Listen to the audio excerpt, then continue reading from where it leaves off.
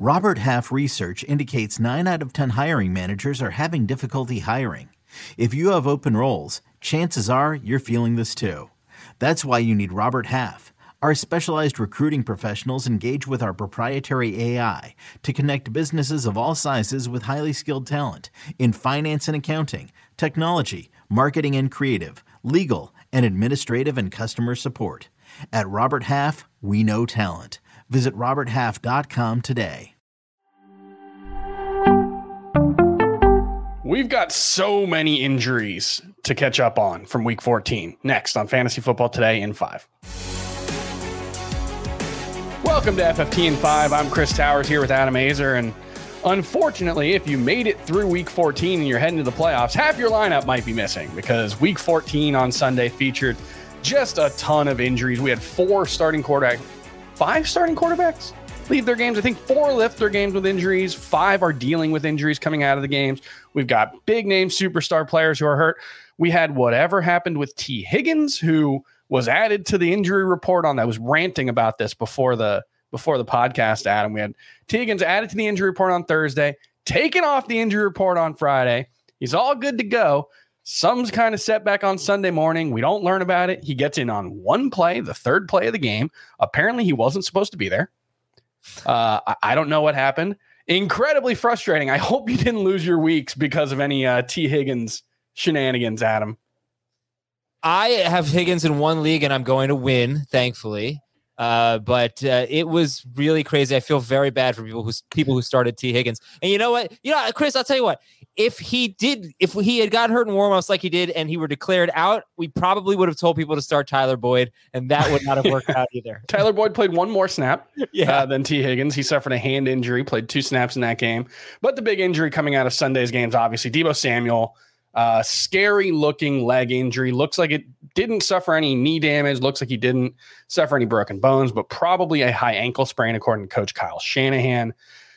I mean, I guess the good news is it's not a worst case scenario. It's may not be a season ending injury, but for our purposes, I think it probably is high ankle injuries. I mean, you can come back in a week, you can come back in 2 weeks, but my expectation coming out of this would be 3 to 4, maybe 6 weeks for Deebo Samuel. So unfortunately, probably done for the fantasy season.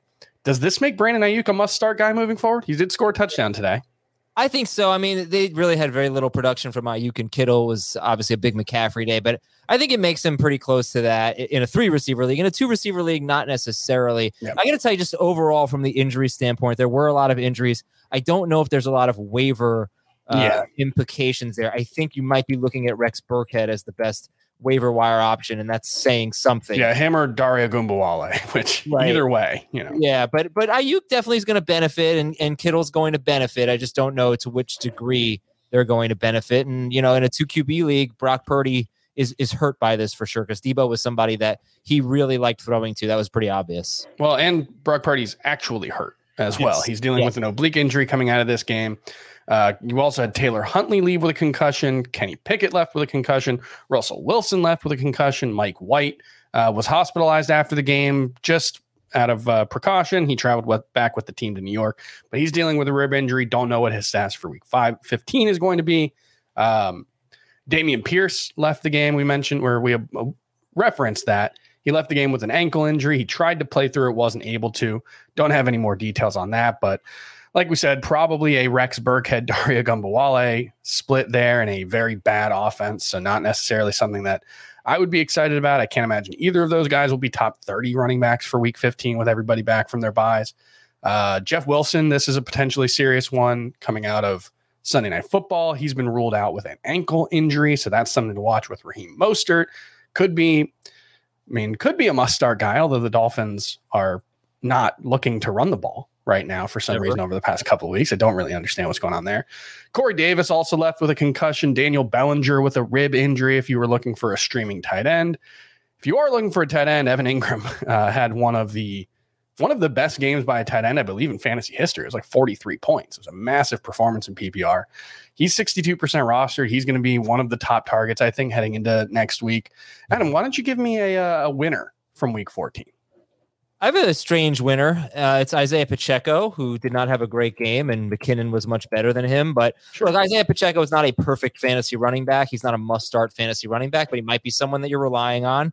And he's still going to carry the load. He's going to get most of the carries.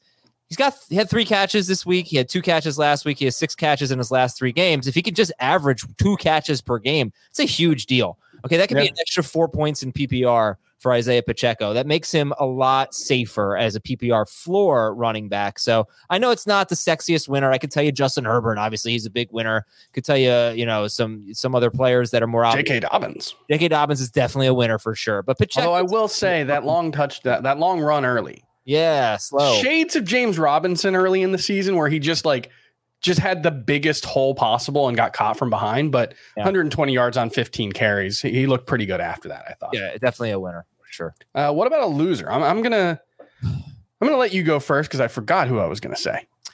Man, the losers were easy this week. But how about a guy who had more rushing yards than receiving yards and doesn't play running back, and he only had 6 rushing yards? And that was DJ Moore. DJ Moore did not have a catch. They have thrown for fewer than 200 yards, and I think 6 of their last 7 games. They're actually not bad. They're 4-3 in their last 7. They're running the ball a ton, the Carolina Panthers. I'm not saying DJ Moore can't have another good game. I'm just saying that he's going to do it on my bench because I'm not trusting DJ Moore. He doesn't have Atlanta anymore, so it's going to take a lot for me to trust DJ Moore. And I remembered who my loser was, and it's DeAndre Swift, who was one of the big winners from last week. All of a sudden, he's playing as many snaps as Justin Jackson. This week. That was a really confusing, frustrating 3-way split in the backfield for Detroit. We thought last week DeAndre Swift coming back, he's the number 1 running back again, and all of a sudden he was added to the injury report this week with an ankle injury, I think on Thursday, so maybe that was part of it, but yeah, it doesn't seem like he's ascended back to that RB1 status like we were hoping for. So definitely frustrating for DeAndre Swift, and that's going to do it for FFT and 5. There's a lot of stuff coming out of week 14. Make sure you listen to full episodes of Fantasy Football Today on Sunday night, Monday morning, or Monday afternoon, I guess. And we'll see you tomorrow for a recap of the week 15 waiver wire. Take it easy.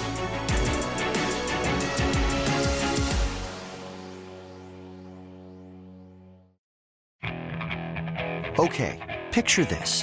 It's Friday afternoon when a thought hits you.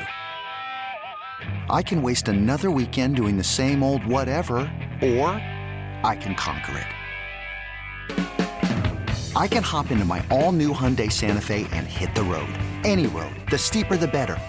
Because my all-new Santa Fe is available with H-Track all-wheel drive, so I can hit the trail without a worry in the world. Heck, with 3 rows and best-in-class rear cargo space, I can pack the whole family in with all our gear. We've got available dual wireless charging for our phones, so we'll never lose touch with civilization, and we won't lose touch with the primordial power of Mother Earth. So which is it? Waste the weekend or do something a little more epic? And conquer it in the all-new Hyundai Santa Fe. Visit HyundaiUSA.com or call 562-314-4603 for more details. Hyundai, there's joy in every journey.